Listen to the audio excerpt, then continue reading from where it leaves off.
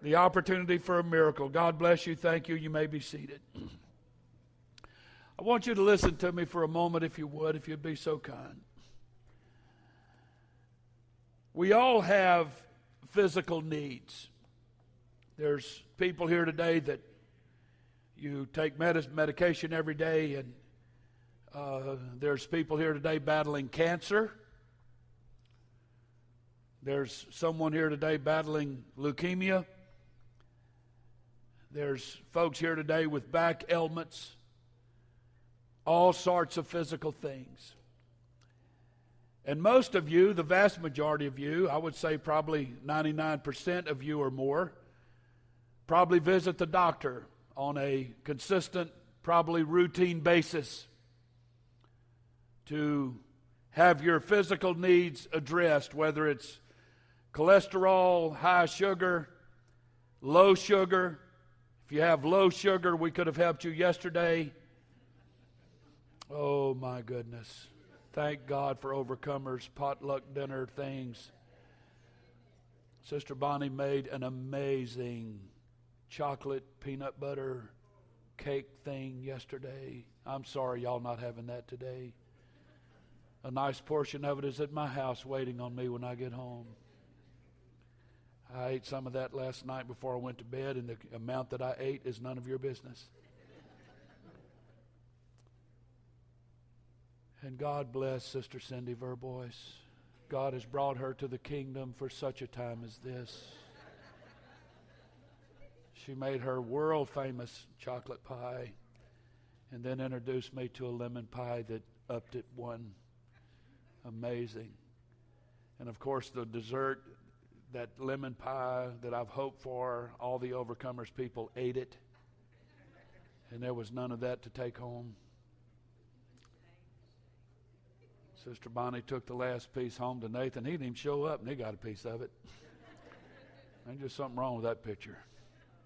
We had a great time yesterday. Thank you, Brother Tom. It was, Sister Diane, it was amazing. But if you have low sugar, they can probably help you today.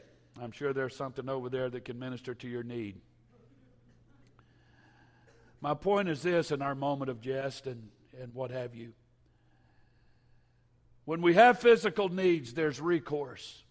There's doctors, the old proverbial yellow pages of times gone by is full of doctors. But when there's emotional problems and we are emotionally unhealthy, when we have a difficult time controlling mood and temperament and just being able to face the day without crumbling and facing bad news without crumbling, there's emotional unhealthiness about us. Most of us really don't do anything about it.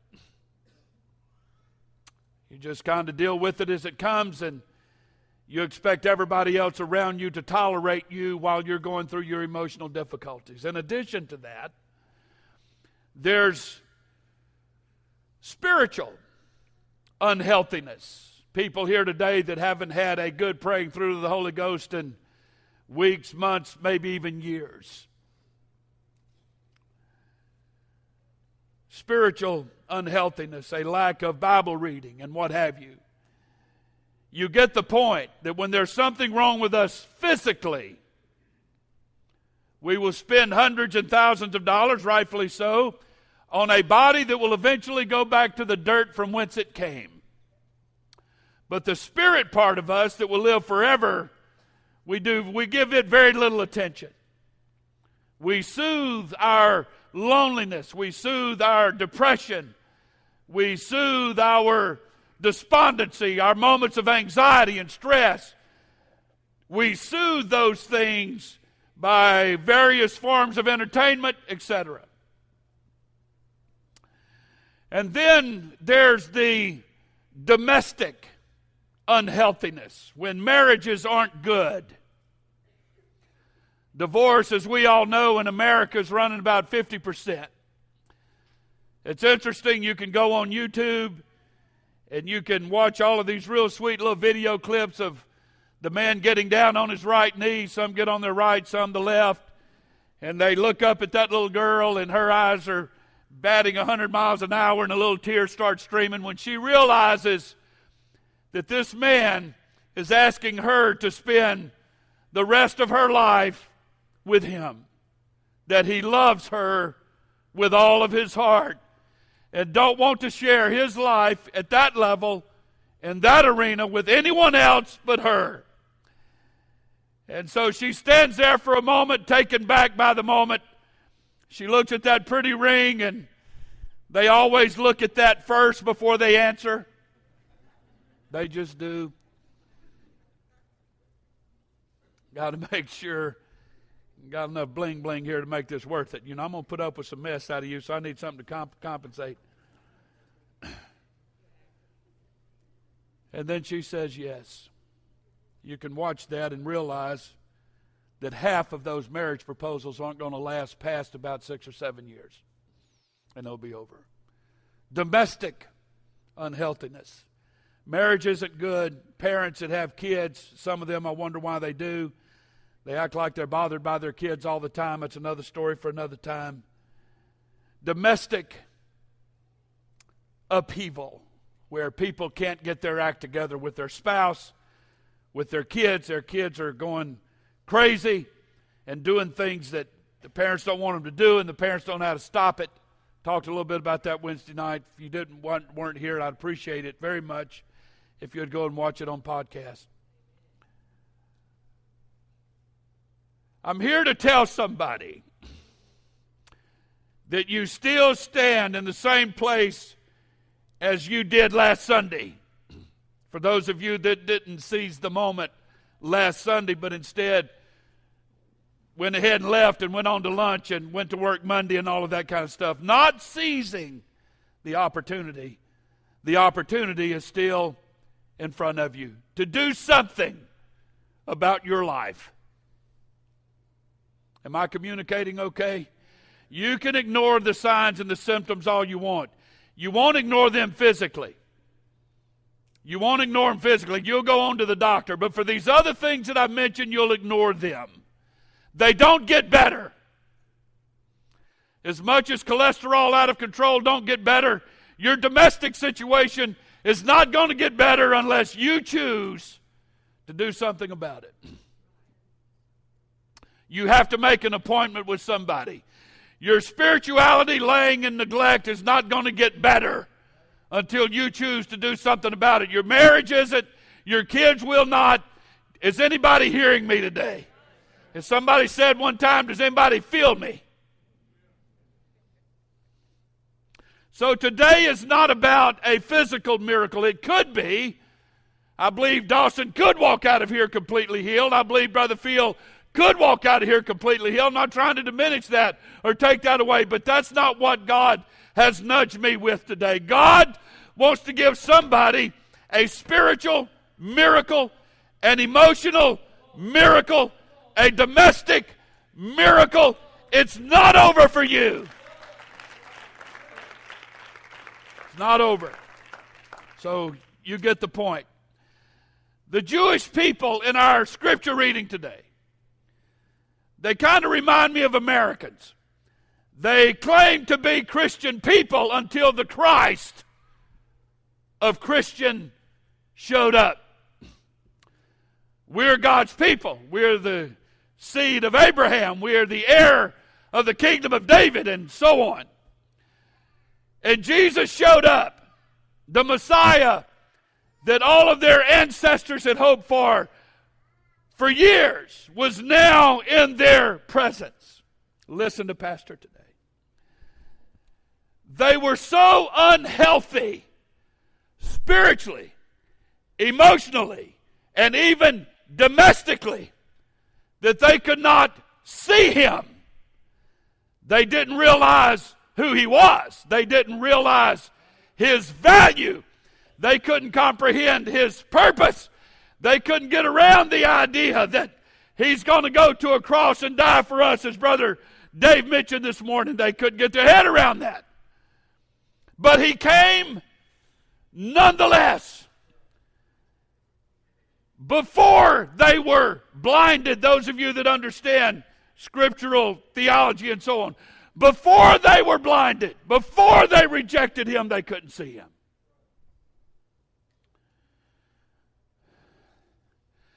He did not come, Brother Wheeler, because they had been praying and fasting for him. He didn't show up because they were manifesting this unbelievable hunger and desire for him and would be willing to accept him no matter what he did, no matter what he looked like. They weren't so anxious for him that they would have accepted him as their Messiah regardless of who his mom and daddy was, regardless of who his siblings were. The point is, he was not there as a result of their faith and their prayers and their longing for him.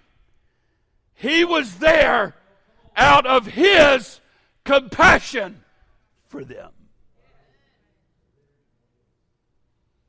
Do you understand that Jesus showed up on the scene at the conclusion of 400 years of the Jewish people not hearing a word from God? He wasn't there because they were waiting at the airport with a marching band and a military salute and all of the accolades. As a matter of fact, he slipped into this world, totally blindsided them on the backside of somebody's ranch, to put it in our terminology. And he's not here today either because some of you have been praying and fasting about this moment. He's not here today because you couldn't wait to get here and to engage the presence of God. Some of you are here today, if you're honest, you've been guilt-tripped into being here today by somebody, something. Maybe your own conscience said, well, I guess I better go to church because I need to do that or whatever. I'm not trying to be harsh and mean, I'm trying to be real. I know full good and well there's folks here today that you weren't chomping at the bits all day yesterday and couldn't wait for church to start today. I know that. This is a typical American church congregation. Jesus isn't here today because you couldn't wait. He's here today because he couldn't wait to show you an element of grace and mercy and compassion and sheer unmerited love. I'm not here to say that everybody's horrible and you're not worthy of him. We all are. God wants to mingle with all of us. I'm not here to say that, but my point is it's not necessarily your hunger that's driven him into this building. It's his desire to give you an opportunity to make your life better. That's why he's here. I've come today to prove what I just said is biblical. Somebody said one time, miracles happen every day. Miracles happen every day. Again, I'm not necessarily here to focus on the physical. I'm here to focus on the spiritual, emotional, and domestic part of our lives. Everybody on board with that? Everybody say yes. You may not be, but that makes me feel better to hear you say it. Somebody said miracles happen every day. I'm not talking about your physical man. A miracle could happen in your spirituality, in your emotional structure, in your domestic front. A miracle could happen. Something could switch in your head. And that old mug that you're married to, that you've been married to for however long, all of a sudden she's pretty again. All of a sudden he's Prince Charming again. You never know, man. That's the kind of miracle I'm talking about. If God can put money in your bank account, and if God can heal your cancer, he can sure work on your brain. He can work in your emotions. He can work in your spirituality. And he can sure, Casey, work in your family. Can be miraculous.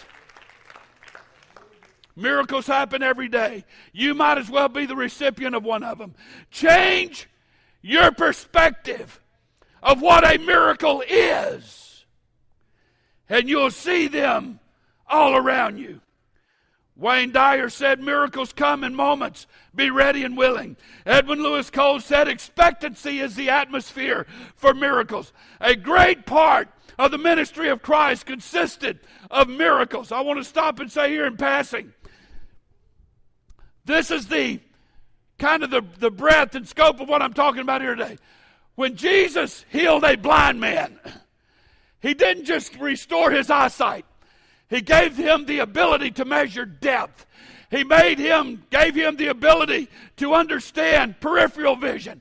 He gave him the whole thing. He could totally restored not just his eyes, but his brain to comprehend what he was seeing. That's the kind of miracle I'm talking about. You think it's over for your marriage. You think it's over for your kids. You think it's over for your domestic situation you're in. But God, with one touch of his hand, can change the entire way you look at things and see things and turn your attitude around and change your spirit and perspective. That's the kind of miracle I'm talking about today.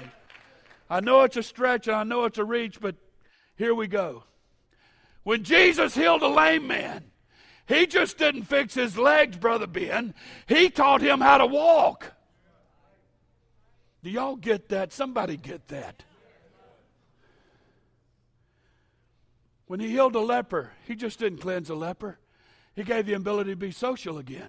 Restored his self-esteem and his confidence so he could walk back up to his family and his wife and kids and square his shoulders and put his chin in the air and say, I'm not that anymore.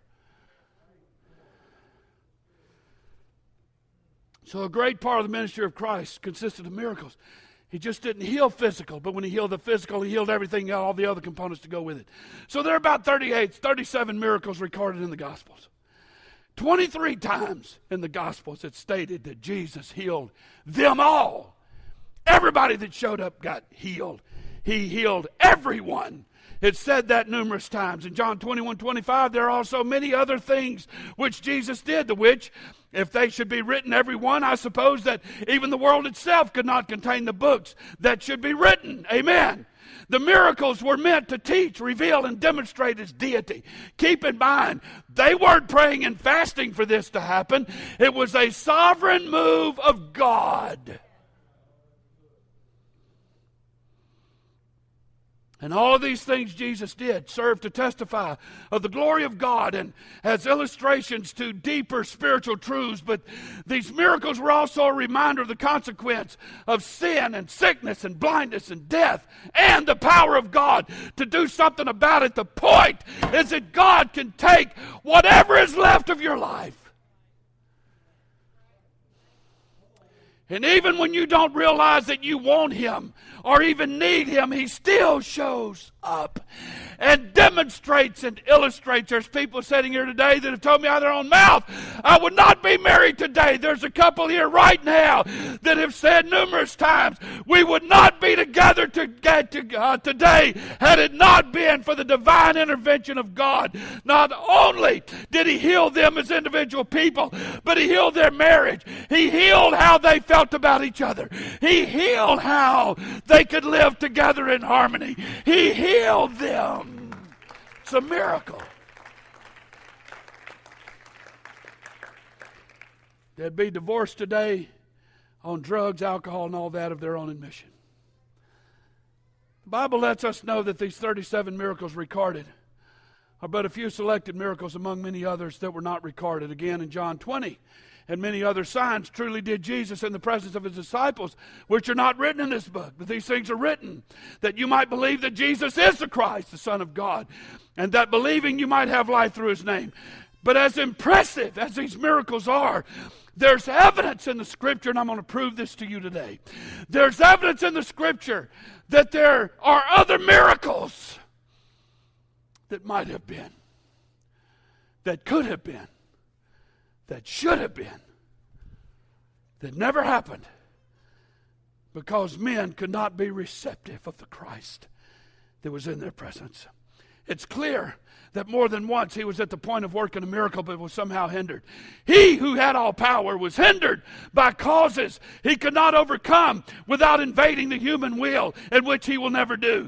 There are needs here today that only the miraculous power of God can meet. As Casey read today, he came to Nazareth where he had been brought up, and as his custom was, he went to the synagogue on the Sabbath day and stood up for to read. And there was delivered unto him the book of the prophet Isaiah. And when he had opened the book, he found the place where it was written, the Spirit of the Lord is upon me, because he's anointed me to preach the gospel to the poor. He has sent me to heal the brokenhearted, to preach deliverance to the captive, and the recovering of sight to the blind, and set at liberty them that are bruised, to preach the acceptable year of the Lord. He closed the book and gave it again to the minister, and he sat down, and the eyes of them were all in the synagogue were fastened on him, began to say, today is this scripture fulfilled in your ear.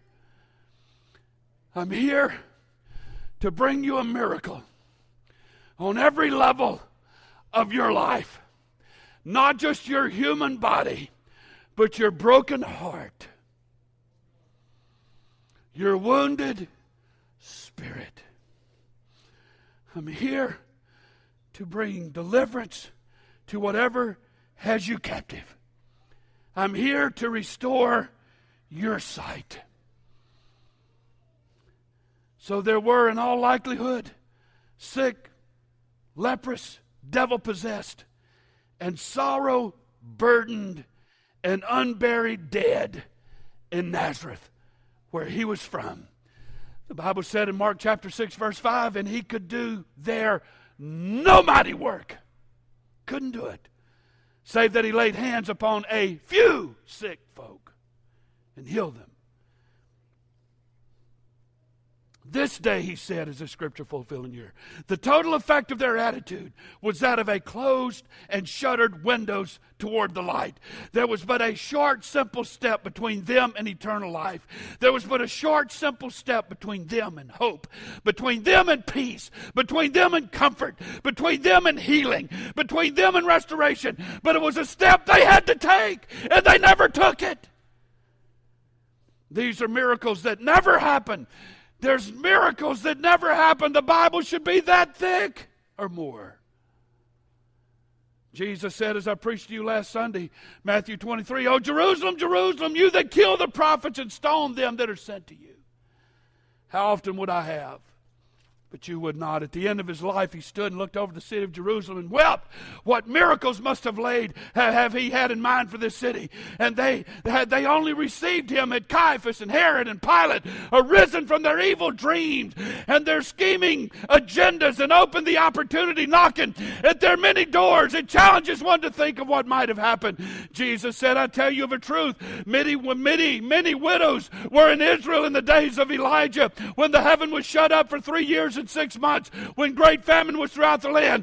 But unto none of them was Elijah sent, save unto Sarepta, a little city in Lebanon, the city of Sidon, unto a woman that was a widow. And many lepers were in Israel in the time of Elisha the prophet, and none of them was cleansed, save Naaman the Syrian. Why? Because they never understood the opportunity that the presence of God was giving them. We discount it. We talked to you about this several weeks ago, and that's the point of faith that Casey did this morning and others. That's the point of that. We're battling a spirit that has crept into Grace Church. You believe your doctor more than you believe God. You believe your attorney more than you believe God. You believe your psychiatrist and your counselor and your therapist more than you believe God. You believe your circumstances around you more than you believe God. So God says to us here at Grace Church, there's many things I would have liked to have done for you.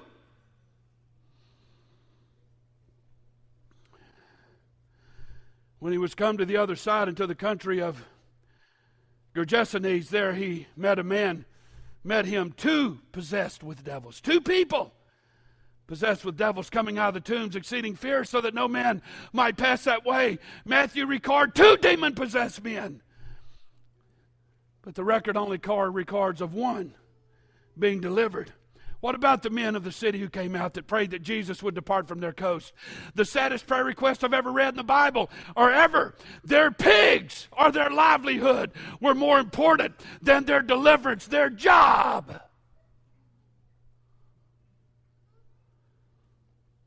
The woman with the issue of blood touched him and was healed. Jesus said, the disciples said, when he asked, who touched me? His own disciples said, but Lord, you've been bumped into all day long. How can you say who touched me? Why didn't all those other people that touched him, why weren't they healed?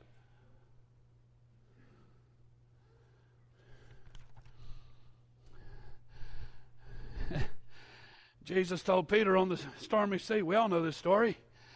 Peter looked at Jesus walking on the water and said, Lord, if it be thou, bid me. The answer has come. Peter saw Jesus walking on the water, and he said, Lord, if it be thou, bid me. Okay. Peter was come down out of the ship, the Bible said, and walked on the water. Why didn't the other 11 go with him? It is a good point, whoever said that. Jesus healed blind Bartimaeus as he was exiting Jericho that day. He had passed through the entire city, and not one person cried out to him. Folks, I don't know what to say. I'm doing my best here today. There's people here that could call you by your name. I could walk up to you right now and say, if you would take advantage of this opportunity, your marriage in a week would be summarily better. If you'd take what I'm saying and weave it into your life, you would bring tranquility and peace to your home. You'd bring hope to your marriage and to your kids. You'd bring hope to your finances. And Jesus is here, and we're just like the people of Jericho. There's this poor, begging, blind man that only cries out of desperation when there were multitudes of people that Jesus would have done the same thing for them if they would only cry out. But they don't do it. They sit there like you and I. And we sing, Jeremy, where are you? There he is. About the presence of God. Man, Brother Merrill leaned over and said, boy, man, if I could sing like that. I feel you. Smell what you're stepping in. I got to add a little bit of light to this. This is far more heavy duty than what I'd planned. But I'm desperate here this morning. I'm desperate for you. John chapter 5. By the way, Jesus never went back to Jericho again. He never went back. John chapter 5, and there was a feast of the Jews, and Jesus went up to Jerusalem. There was at Jerusalem by the sheep market a pool, which is called in the Hebrew tongue Bethesda, having 5 porches. And in these 5 porches lay a great, great multitude of people who were waiting for the troubling of the water. You answer the question. How many were healed that day?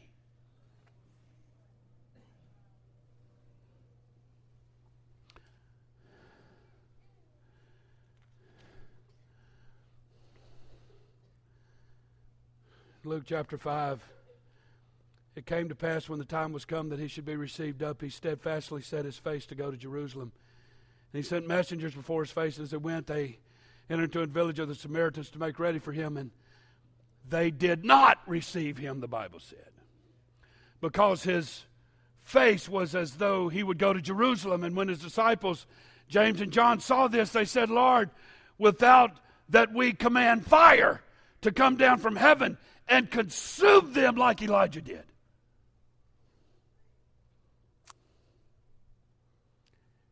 He turned and rebuked the disciples and said, you know not what manner of spirit you are of.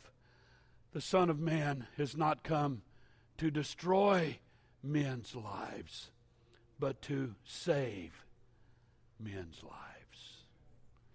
So he hasn't come to judge you. He hasn't come to condemn you. He hasn't come to cause fire and lightning to fall out of heaven and destroy your miserable existence, as sometimes we like to think of ourselves as. But he's come to save you. For the Son of Man has come that you might have life and that you might have it more abundantly. So what might have happened in this Samaritan village, Jesus put it off, and he didn't let fire fall from heaven. But they also missed their chance for a miracle.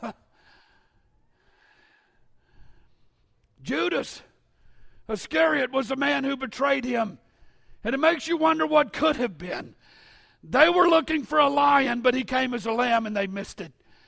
They were looking for a warrior, but he came as a peacemaker, and so they missed it. They were looking for a king, but he came as a servant, and so they missed it. They were looking for a liberation to deliver them from Rome, but he submitted to the Roman cross instead, and so they missed him, and they were looking for a fit into their mold, but he was the mold maker. They missed it. They were looking for their temporal needs to be met, but he came to meet their eternal need, and they missed it. His presence, however, we may be made aware of it. It sets us a judgment seat for us whether we realize it or not. And when he comes into our midst, it is with an offer of the miraculous to meet the sin-created needs in our lives. Stand with me this morning.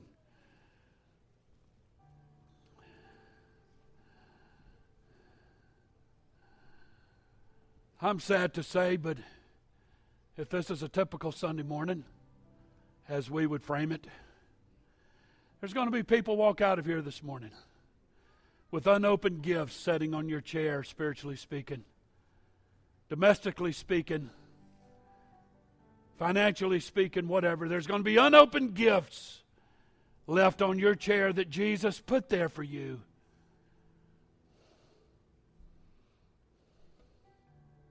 Miracles that didn't happen today because you choose to walk away and not receive it. And somehow or another, there's something that kind of equates with me where we want miracles physically. God prefers to heal us spiritually first. God prefers to heal us emotionally first. He chooses to heal us domestically first. He's not nearly so much worried about your body as he is your soul. So, here he comes, Jesus, God manifest in flesh, the Alpha, the Omega. Did anybody feel the presence of the Lord here today? Did you feel those goosebumps that, you know what I mean, that warm, that thing that just drills your belly and just makes you want to. Some people, it makes you want to cry. But here he is. He's come to a modern day Jerusalem. And here's the thing. I'll be honest with you this morning. I pray this every Sunday and every Wednesday when I get here. God, please show up, like he's not. I don't have to pray that. He's going to be here, Dave, whether I ask him to or not, right? It's up to me to engage him or not. He's going to be here. And that's the way he was with the Jewish people. They didn't fast and pray. Did anybody fast and pray yesterday so that Jesus would be here? Were you nervous that he wouldn't be here? We don't have to ask that. The Jews didn't. And so he shows up.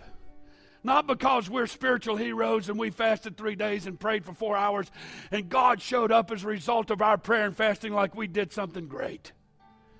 He shows up only because he has an undying, unconditional love for you, for your life, for your future.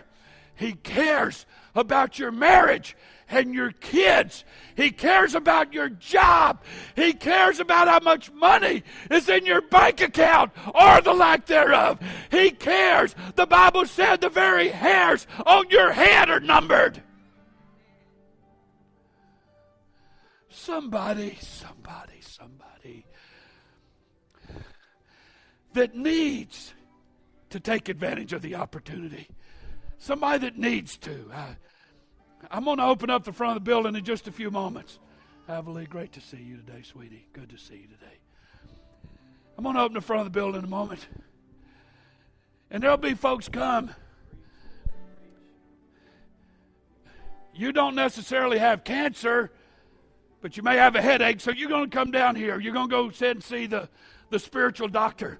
And I love you for that. But there's people here today that are eaten up with life. You've been consumed with life, and nothing has really worked out for you. None of your dreams and plans. There's people here today that looked up into the eyes of that starry-eyed little sweetheart at the time, and you said, I can't wait to spend the rest of my life with you, but something happened. And it's not what you planned. It's not what you hoped. That little baby that you brought home from the hospital is now grown, and you don't know where they are, and you don't know what they're feeling, and they're out of your control. And deep down on the inside of us, there's a hurting despondency and an anxiety and a stress that you bury every day with all kinds of stuff when Jesus is here.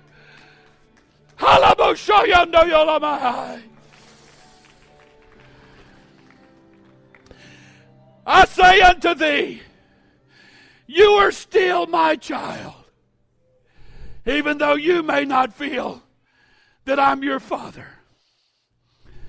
I still love you.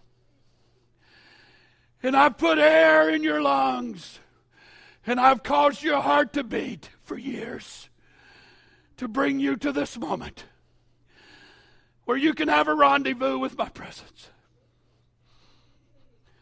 And I'm asking you today to see me as a God that loves you. I've not come to judge you. I've come to love you and to show you compassion. Would you respond to my voice? Would you take advantage of the opportunity? Because I love you, and I can't imagine being God without your worship, without your faith in me, without your trust in me. You fulfill me more as your God when you truly love me with all of your heart. Come unto me, you that labor, you that are full of stress and anxiety. You're full of hurt and heartache and bitterness. Come unto me. It's why I'm here. I've come to love you. I've come to give you comfort. I've come to give you peace. I'm still God, but I'm still your Father. And I love you more than you'll ever know nor understand. Come to me, says the Lord.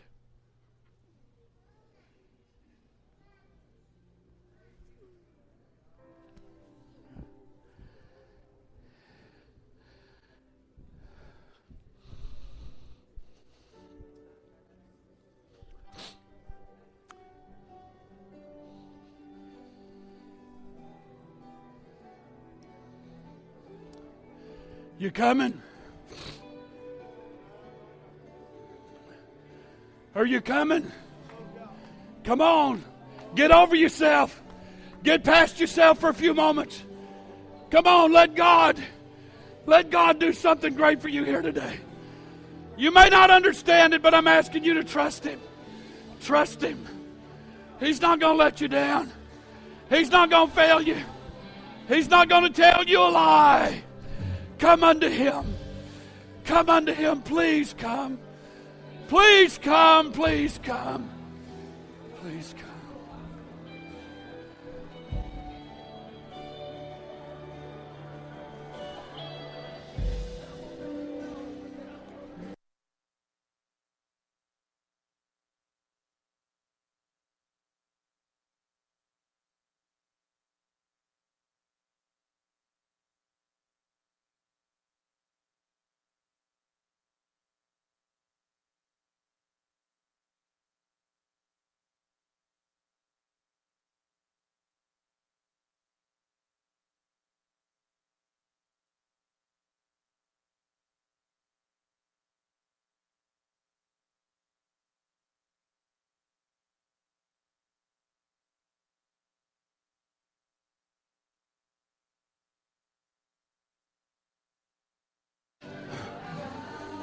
Come on, ministry team. Come on, ministry team. Help me this morning. I need your help.